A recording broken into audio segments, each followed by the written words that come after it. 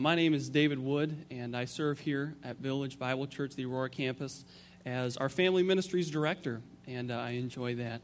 But I want to jump into our text here today. In the movie Madagascar, Escape to Africa, there are a group of zoo animals who are on their way back to New York, to their home in New York, and they crash land in the middle of continental Africa. Now, the funny thing here is that they're not used to being in the wild, even though there's a lion, a zebra, a giraffe, a hippopotamus. They're not used to being in the wild. So each of them, in different ways, begin to revert to their old habits. Alex the lion, one of the ringleaders in particular, does something that I think is very interesting. When he looks at his friends, rather than seeing them as they truly are, Alex the lion sees each of his friends as a large piece of steak with arms and legs, which I thought was pretty funny, the way that works out in the film. His friend, his best friend, Marty the zebra, cannot believe that Alex the lion would try to eat his very own friends. Where did these desires come from? Marty thinks. Later on in the movie, and fortunately for all the children who watch this movie, Alex breaks free from his predatory instincts, and he is able to overcome those because of his love for his friends. Even near the end of the movie, we see Alex eating some sushi, and he declares, "It's better than steak. I love it. I love it." So you see at that point, he was able to move beyond his fleshly desires. But I think that is the way often that we see our own lives as believers. We have our new identity, but many times we slip into our old ways, the old patterns of our former flesh. Maybe some of the things that you're struggling with is falling into old patterns of materialism. Maybe you have that as an idol. Maybe something that you struggle with these days is strife with others and arguing incessantly. Maybe you struggle with something more along the lines of deceiving others, lying. Maybe it could be gossiping, talking about others behind their back in a hurtful way. It could be that you're focused on bragging about yourself all the time. That could be one former fleshly way that could be worked out. It could be lusting after men or women. It could be disobedience to your parents or authorities. But whatever it is, whatever the Lord may be bringing to your head in this moment, I want you to think, no matter what sin or previous lifestyle your flesh longs for, the reality is that each of us has a body of death that we are trapped in. Each of us has a body of death that we are trapped in. Those of us who have repented of our sin, those of us who have turned to Jesus Christ as our Lord and Savior in faith, have a new identity, a new purpose here in life. But we need every single day God's power for us to be able to break free from that. So today I'm going to give us 4 steps to breaking free. 4 steps to break free from your body of death. Now, I want you to understand how important it is that we understand this truth. We have this fight every single day. It's ready and waiting for us, so we really need to know how to break free. Maybe in your life you say, you know what? I'm going to try to do this on my own strength. I'm going to pull myself up by my own bootstraps, and I'm going to white-knuckle it, and I am going to stay away from those former patterns of my fleshly sin. But the reality is, even if you just try harder, you will fail, and you will feel defeated, and you will begin to, as the one senior demon was encouraging his other demon through a letter, you will begin to despair and wonder if maybe you had this whole thing wrong. We desperately need to know how to break free from this body of death. And rather, instead of giving into that old flesh, to live a life of freedom, a life free from the temptation that has been, that life that has been purchased for us through Jesus. So let me go ahead and pray for us this morning. Dear Lord, I thank you so much for the truth of your gospel. I thank you for the new life that we have through Jesus Christ, the new life that we have that we are able to live through the power of the Holy Spirit.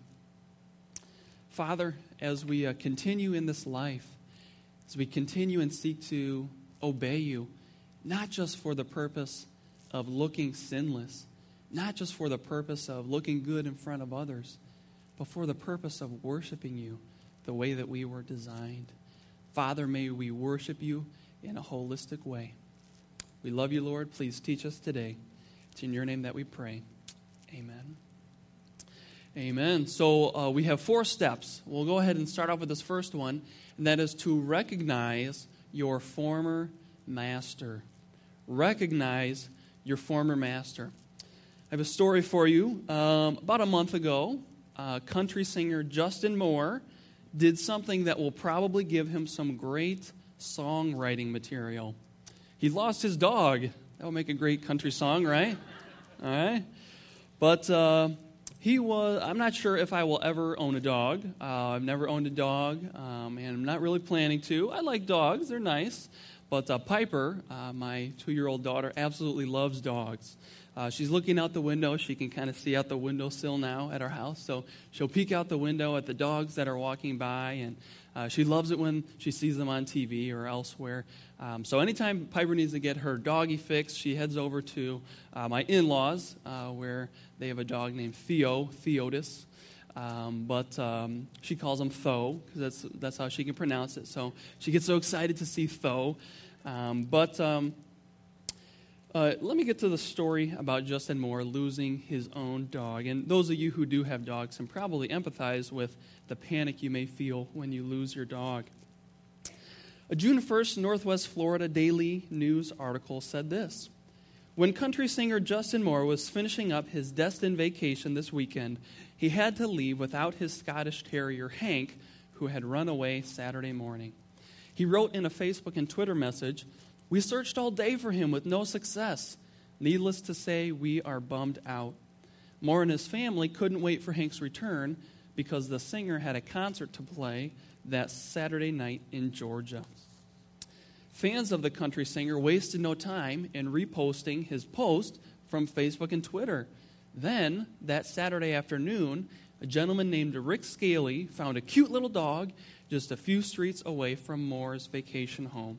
He scooped up the dog, whose tag read Hank, in his car and drove around for nearly 3 hours looking for the owners. It's a long time. Scaly said, "I didn't want to take him to a shelter because I could tell a good family owned him." Then, Sunday morning, while sitting down for breakfast, Scaly was scrolling through Facebook and found Moore's post shared on a local page. He said, "I took the picture of the dog and said, 'I found Hank.' Within 30 minutes, my phone started blowing up." Not literally, that means that he was getting a lot of text messages or phone calls. "My phone started blowing up." The singer was so happy he personally called Scaly as well to thank him for taking care of Hank. The singer actually said this wasn't the first time Hank had run away. In fact, the singer was late for his own wedding because of the runaway dog. He must really love that dog. But aren't we like Hank? So many times aren't we just like Hank? We have a good, loving master, a Father in heaven who takes care of us, who gives us every spiritual blessing, everything that we need.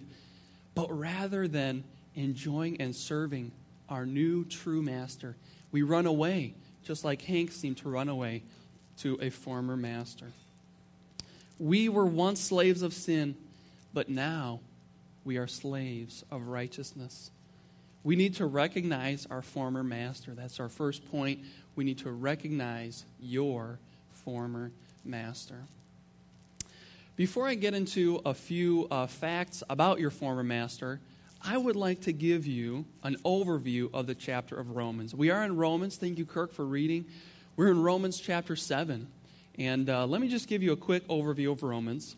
Romans was written as a letter to a church in Rome by the Apostle Paul. And he wrote to help outline for them what a healthy understanding of the gospel looked like. There were people that weren't sure, are we supposed to be obeying the law like that God gave to the Israelites? Are we supposed to be not doing that? Are we supposed to be giving into whatever we feel like doing because we have freedom through Christ? And Paul outlined for them very clearly one of the clearest expositions in the Bible on salvation. So in chapter 1, Paul starts out saying that the gospel is from a righteous God. We have a righteous God. And he talks about that for the first half of the first chapter. But then he continues, and the rest of that first chapter, all the way through chapter 3, explains that all people are unrighteous. That's a very sad truth. Every single one of us is unrighteous, whether we're a Gentile or a Jew. Everyone falls short of God's perfect standard. We see this in chapter 3, verse 10. As it is written, none is righteous, no, not one. No one understands. No one seeks for God. We're in a bad spot as a human race. But then Paul continues, and here is the turning point of the whole book. In Romans chapter 3, we see that God's righteousness provides salvation. Only God's righteousness is able to provide the salvation that every human needs. Romans chapter 3, verse 21 explains this really well. This is the turning point in the whole book. It says, "But now the righteousness of God has been manifested apart from the law, although the law and the prophets bear witness to it." No longer are we under the law in the sense that we have to try to do all these things right in order to get ourselves in right relationship with God. In fact, Paul tells us that's not even what the gospel was or the law was designed to do. The law was designed to reveal our sin. Just like if you were to walk into a room where there is a dead body, you don't know about it until you turn the light on. It's not the light's fault that the dead body is there. The light just shows what's going on. And in the same way, the law shows us the death of our flesh. So then Paul continues, and chapters 5 through 8 explains how righteousness through Jesus looks. What it looks like for us to be living the life that God desires that's only possible through Jesus Christ. So here we land in Romans chapter 7 under that heading to look at the relationship between the law and sin. So let's go ahead. I have 3 facts for you about your former master. The first fact is this: we were sold under sin. We were sold under sin. Verse 14 of chapter 7 says, "For we know that the law is spiritual, but I am of the flesh, sold under sin." That's a sad truth. We once were sold in slavery under sin. But then, Paul continues and shows us that we don't belong to sin. Sin is no longer our master. That's the second fact about your former master you can write down in your notes today. Verse 15 explains this. It says, "For I do not understand my own actions, for I do not do what I want, but I do the very thing I hate." Paul recognizes, yes, there are times when he disobeys, but those times of sin don't reflect his identity anymore. It used to show that he was in slavery to sin, but now that sin does not show that we belong to sin anymore. Paul longs for righteousness. He longs to be obeying God, and so that's why we see our third fact, that disdain for sin affirms God's standard. Disdain for sin affirms God's standard. When Paul takes a look at what he does and how it matches up with God's holy standard of the law, he can see what I do is not good, but God's perfect standard is good. So how does this apply to us today? How do we take these things and plug them in to our lives? Well, I want to encourage you today. If you're not a believer, if you have not yet placed your faith in Jesus Christ and repented of your sin in response to his work in your life, then you're actually a slave to sin right now. The Bible tells us that you are a slave of sin, and that you're not able to obey God in the way that he commands. Both your flesh and your mind are filled with sinful desires and motives. That's a sad place to be. So I would encourage you, please turn to Jesus. Please turn in repentance and faith and trust the only one who can save you, Jesus Christ, the Son of the living God.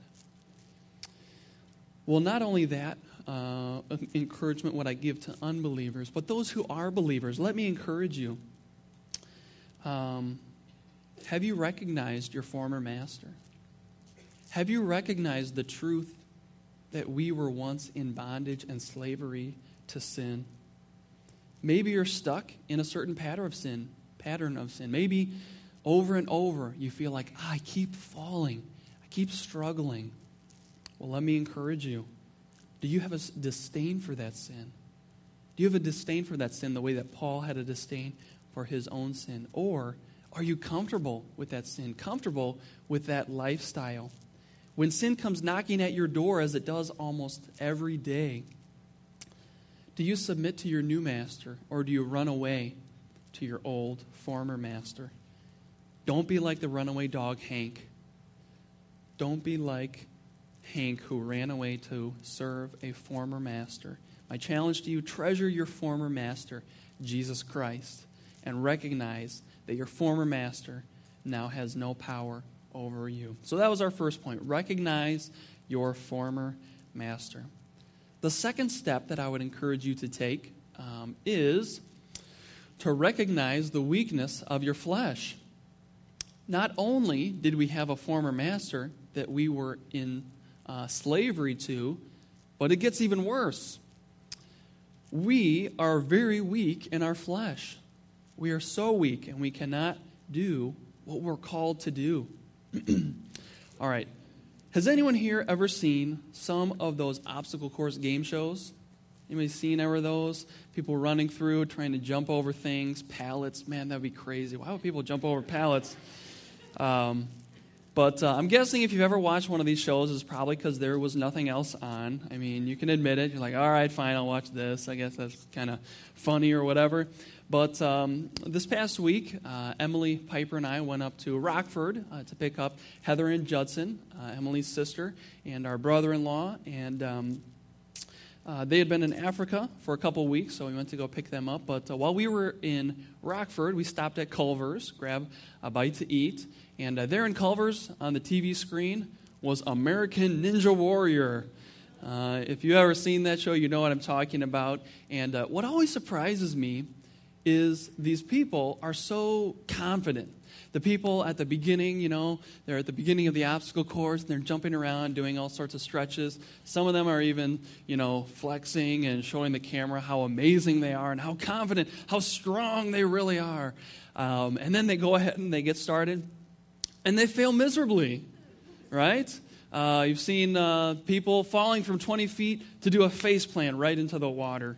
You've seen people twisting their knees and having injuries that's going to be with them for quite a few years to come. I saw one guy fell and burst his eardrum, so he was kind of falling over as he was walking out of the water. It's so sad. One guy dislocated a shoulder, and he finished at the very end, but his shoulder was dislocated. That's not very good. But most of the people that compete on that show fail miserably. Why? Because they think that their flesh is stronger than it really is. But the reality, their flesh is far weaker than they think it is. And I think it's the same with Christians a lot of time. We think that we are a lot stronger than we really are, when in reality, we're far weaker than we think. Each morning, we may rise, feel very good about our day. I know I have lots of challenges ahead of me. I know there's going to be struggles, opposition, hurdles, but I am confident that I can overcome all those things, even just as we sang earlier. But when we do those things on our own strength, what happens? Often by evening, we're discouraged. Think, what happened? I gave in just like I did yesterday. I thought for sure I had enough willpower today to overcome these patterns of sin. But let's stop pretending. Let's stop face planting, all right? Let's go ahead and recognize the weakness of our flesh. Let me give you 3 facts about our flesh. The first fact is this: our flesh alone cannot obey God. Our flesh alone cannot obey God. We do not have what it takes. We see that very clearly in verse 18. Take a look. Hopefully you still have your copy of the Scriptures open. Take a look at verse 18. It says, I know that nothing good dwells in me, that is, in my flesh. For I have the desire to do what is right, but not the ability to carry it out. So we have this flesh that is still embedded within us. And our flesh has gone rogue. Now our flesh isn't in control, but when we are not filled with the Holy Spirit, our flesh at times can take over. And that's not good. So our flesh alone cannot obey God. And the second fact is that desire to obey God isn't enough. Not only is our flesh too weak, but our desire to obey God is not enough. We can want the right things, but that will not make us live in a pattern of obedience. Verse 19 explains this. For I do not do the good I want. Paul has his right desire, but he continues. But the evil I do not want is what I keep on doing. Man, this is rough. He wants one thing, something else keeps happening. What a bad place to be. Well, every true believer, every one of us that is a Christian has within us the Holy Spirit that is working in us and gradually sanctifying us, making us more holy, and allowing us to desire more and more over a period of time. More and more do we desire to obey God. But we need even more than that to turn away from our unrighteousness. And the third point, as we talk about our flesh and the struggle with our flesh, is that disobedience no longer reveals our true identity. Disobedience no longer reveals our true identity. He says in verse 20, Now if I do what I do not want, it is no longer I who do it, but sin that dwells within me. So wait a second. Paul just said, it is no longer I who do it, but sin that dwells within me. Is he saying like he's being drunk by sin, that the sin is taking over and he's no longer in control? I don't think that's exactly what he's saying. Commentator R.C.H. Lenski, I think, gives us a great ability to understand this when he describes the presence of sinful flesh. He says, listen carefully to this, this sin dwells in Paul. It does not possess and control him entirely. It is only lodged in him. It still maintains itself in him, but it is not really a part of him. It is a foreign element that has not yet been dislodged and expelled. Such is the duality. So at one time when we sinned, that sinful pattern showed, yep, my identity is that I'm a slave to sin.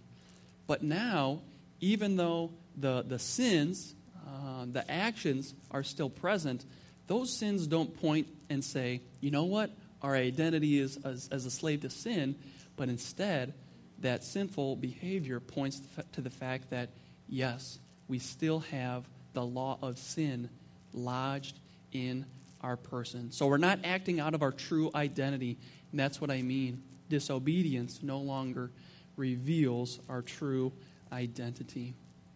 So what does this mean for us? I want to ask you the question, have you recognized the weakness of your flesh? Have you taken a good look and thought about yourself and said, you know what? I am deficient. I do not have what it takes to obey God or to live the way that God has called me. Do you approach life trying to obey God in the power of your flesh? Do you actually have a true desire to obey God, but you can't quite make it happen? Are you discouraged because you've given into sin yet again? Let me encourage you. Don't approach life like the overconfident American Ninja Warrior contestants. No sinful human has ever been able to be spiritually victorious through the power of his flesh alone. So recognize the weakness of your flesh. Recognize the weakness of your flesh. The third step is this. Recognize your inner fight. Recognize your inner fight. So not only did we once have a former master, and that was bad, not only do we recognize that our flesh is weak, but within us, every single day, there is a fight. Recognize that we have a real fight going on inside of us. Les Miserables is a French historical novel that was written by Victor Hugo and was first published in 1862. It's considered one of the greatest novels of the 19th century. And I hadn't really been exposed to this work until it was put into a film form in 2012. They came out with that, and they had all the musical songs and everything in there. And when I watched it, I was like, wow, this is an amazing story.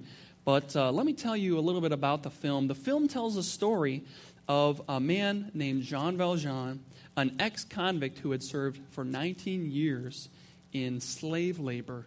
Why? For stealing some bread. As soon as he gets out of that slave labor, he is filled with anger and hatred, not only for the people who had put him into jail, but basically for the whole world. He was angry. And then after he got out of jail, he stole again, this time from a very kind bishop who was very loving, very gracious, but he still stole from him. But then he gets caught. He gets caught with these thousands of dollars worth of silver. And fortunately for him, the bishop decided to forgive him and to give him all the silver in an incredible display of love and forgiveness. Valjean, at that point, not only got a second chance, but a third chance. He then must wrestle through the rest of the movie with what he wants to do with that opportunity provided by the forgiving bishop. I have a photo of Valjean here agonizing over this. And I want to read for you. I won't sing it, but I will read it for you. I get in trouble when I sing this because one time we got home late from a student ministry trip, winter camp or something like that. It's like 1 o'clock in the morning. I was driving home and I decided to turn this song on, and I cranked it up, and I was singing at the top of my lungs. I didn't realize how fast I was speeding, and that was my first and only speeding ticket. I was singing that song. And I thought, what have I done? Sweet Jesus, what have I done? That's actually, let me go ahead and read the lyrics. What have I done, sweet Jesus, what have I done? Become a thief in the night, become a dog on the run? Have I fallen so far, and is the hour so late that nothing remains but the cry of my hate, the cries in the dark that nobody hears, here where I stand at the turning of the years?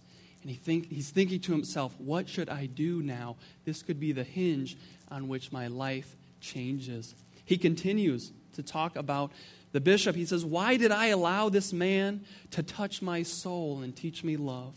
He treated me like any other. He gave me his trust. He called me brother. My life he claims for God above. Can such things be? For I had come to hate the world, this world that always hated me. He's recognizing this grace that is redeeming him. And he finishes his song with this. I am reaching, but I fall. And the night is closing in. And I stare into the void, to the whirlpool of my sin. I'll escape now from that world, from the world of Jean Valjean. Jean Valjean is nothing now. Another story must begin. And with that, he rips up his papers that described him as a thief and someone that was under parole, threw them into the air, and he begins a life that has been redeemed. He decides to turn his life around. He eventually becomes the mayor of a town and the owner of a factory there in that town. And he saves an orphan girl. We've got a picture of the orphan girl that he saves, and he raises her.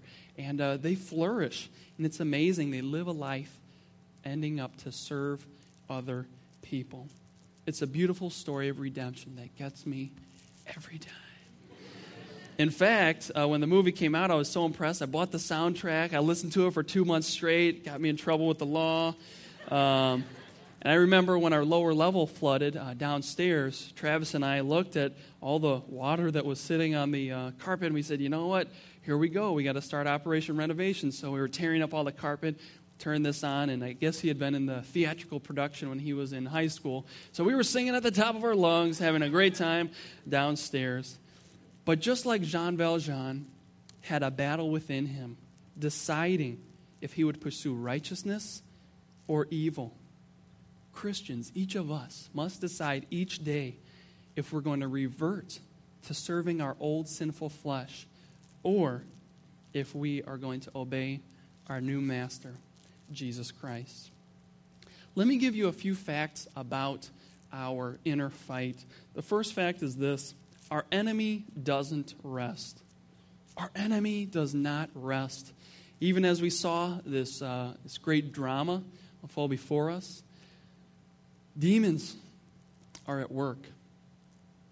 Demons are scheming to seek to make us fall. Our enemy doesn't rest, and we see this in verse 21. He says this, "So I find it to be a law that when I want to do right, evil lies close at hand." Evil is crouching at our door, longing for a chance to cause us to fall. D.A. Carson explains this reality in his book, For the Love of God. That was really encouraging to me. Listen to how he explains this. He says, people do not drift toward holiness. Apart from grace-driven effort, it's very important, grace-driven effort, people do not gravitate towards godliness, prayer, obedience to Scripture, faith, and delight in the Lord. We drift towards compromise and call it tolerance. We drift towards disobedience and call it freedom. We drift towards superstition and call it faith. We cherish the indiscipline of lost self-control and call it relaxation. We slouch towards prayerlessness and delude ourselves into thinking we have escaped legalism. We slide towards godlessness and convince ourselves we have been liberated. Our enemy doesn't rest. We don't tend to drift towards holiness. The second fact about your inner fight is this: there are two laws dwelling in each Christian. Two laws dwell in each of us. Paul explains this. He says in verse 22, "For I delight in the law of God in my inner being, but I see in my members another law, waging war against the law of my mind and making me captive to the law of sin that dwells in my members." So he's got one law, the law of God, that God has imprinted on his mind, on his desires. And there is also the law of sin that plagues us, that is still embedded in us. And that law of sin is this territory where sin still operates in our flesh. So remember that two laws dwell in each Christian. And our third fact is that Christians should admit they need a Savior. Christians should admit they need a Savior. Many times we talk about people who are not believers that need to admit the fact that they need a Savior. But as Christians, don't think for 1 second that we are beyond the need for salvation. Let me say that again. As Christians, don't let us think for 1 second that we are beyond the need for salvation. Yes, we have been saved through justification at the moment of becoming a Christian. We've been saved from the eternal penalty of our sin. But as we are sanctified, the Lord is continually saving us by making us more holy, that's something that will continue. Sanctification will continue until the day that we meet with Jesus, either in paradise or when he returns to the earth. Christians should admit that they need a Savior. Now, if you're here today, and if you've never repented of your sin, if you've never turned to the Lord in saving faith, then I want to outline for you what it looks like for you to become a follower of Jesus. First, we have to understand God is truly awesome. That's where the Bible starts with. God is the creator. He is holy.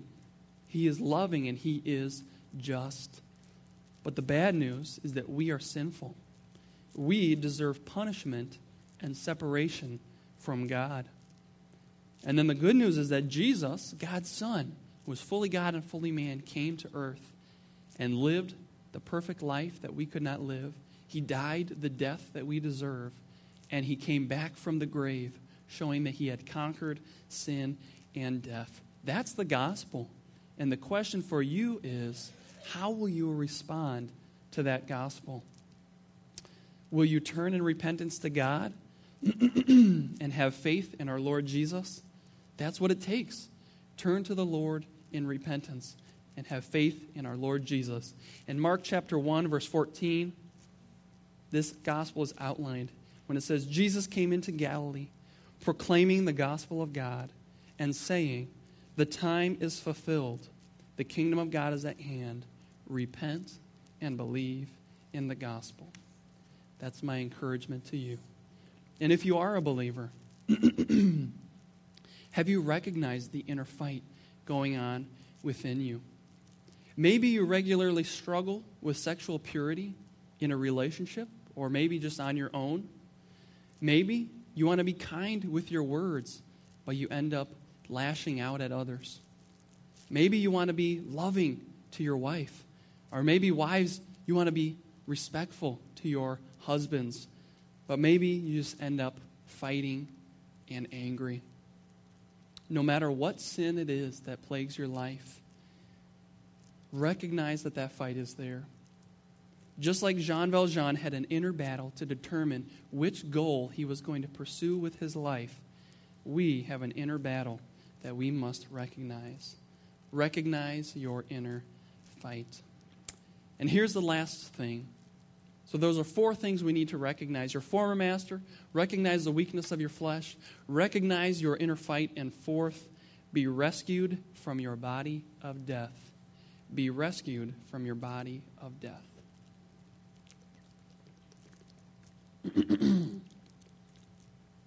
This past Wednesday, a man named Nicholas Winton passed away at the age of 106. About 75 years ago, Winton was a young stockbroker in Prague, and he found himself there as the Nazis were marching on Czechoslovakia. All around him, he saw Jewish parents desperately looking for a means of escape from the Nazis, and if not for themselves, then for their children. Thankfully, virtually handedly, Winston saved more than 650 children from almost certain death in the Holocaust. But he didn't talk about it for decades. It was something he kept locked away until his wife discovered documents in their attic that revealed this whole story. For the first time, he allowed the rescued children to acknowledge and to know and to thank their Savior. On Thursday, Israeli Prime Minister Netanyahu said, quote, "In a world plagued by evil and indifference, Winton dedicated himself to saving the innocent and the defenseless. His exceptional moral leadership serves as an example to all humanity." After this story came to light, Winton's wife, Greta, persuaded him to talk about what had happened. And many of those children who are now parents and grandparents themselves were able to come and contact him and thank him for saving their lives. As the parent of a young, beautiful girl, as the father of another baby girl on the way, I cannot imagine being a parent during the Holocaust. I cannot imagine the sense of loss and panic, knowing that death was at hand. But did you hear what that article said? These parents, it says, all around him, Jewish parents desperately looked for a means of escape, if not for themselves, then at least for their children. And I think other parents would agree with me. I want the best for my children. I want life, not death. I want freedom, not suffering. I want that freedom, like we celebrated yesterday, that has been purchased by the death of others. And in the same way, the Apostle Paul is seeking salvation for someone to save him from the body of death. And that freedom was purchased through the death of Jesus Christ. Paul was asking, what can I do? Is there anyone who can save me from this daily struggle? Yes, we can be rescued every day from our bodies of death. So let's go ahead and take a look. We see that God provides salvation through Jesus Christ. Verse 25 finishes up the passage like this. Thanks be to God through Jesus Christ our Lord. So then I myself serve the law of God with my mind, but with my flesh I serve the law of sin. Paul praises his Savior for this daily salvation from the power of sin. Unfortunately, this verse does not end with a very nice bow on it. I don't know if you saw the end of verse 25. Paul doesn't finish home free, victorious. Yes, we're going to walk away and live happily ever after. No. It would be nice if he said, I myself serve the law of God. The end. All right? That'd be nice. But that's not how he finishes.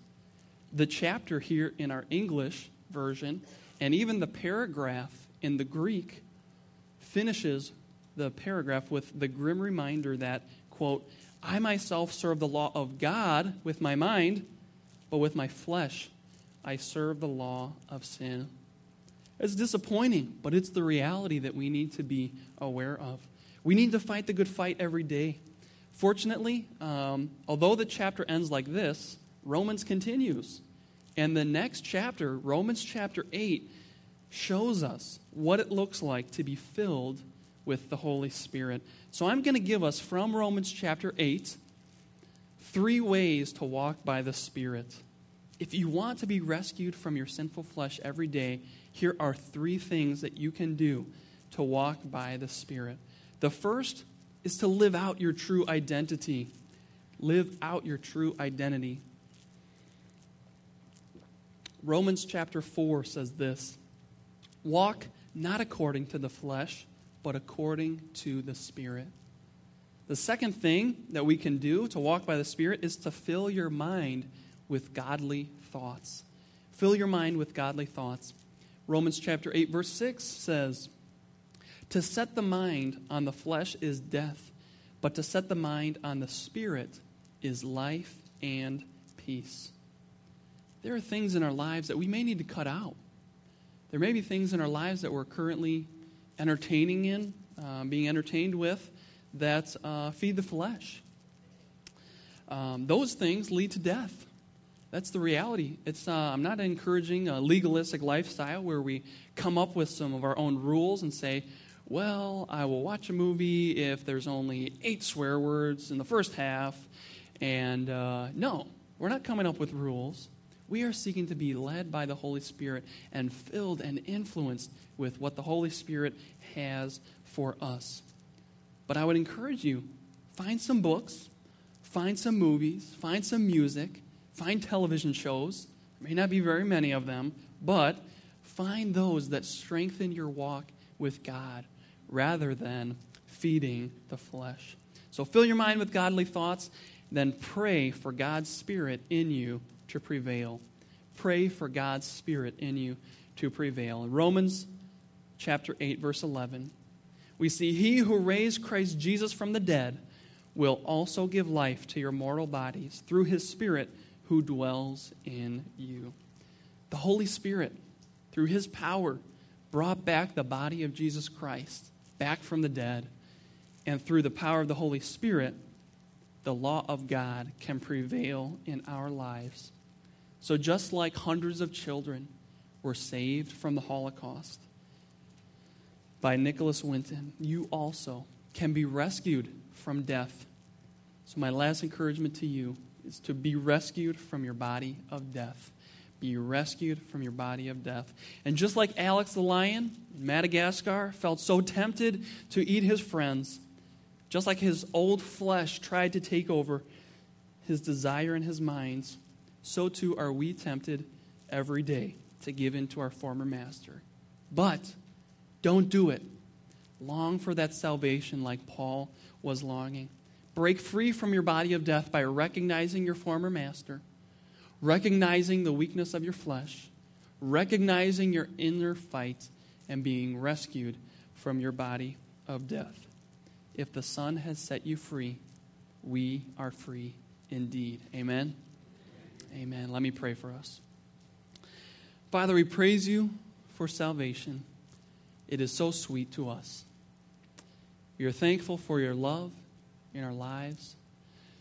Lord, we thank you for the power that you give us through your Holy Spirit to obey you. Again, we do not want to obey you just so that we can look good, just so that we can have others look at us and see, wow, they've really got it together. We're not just trying to manage our sin here, Father. We want to worship you with everything that we have. We want our lives to be devoted wholly to you as our new master. We love you, Father, and it is the name of your Son, Jesus, that we pray. Amen.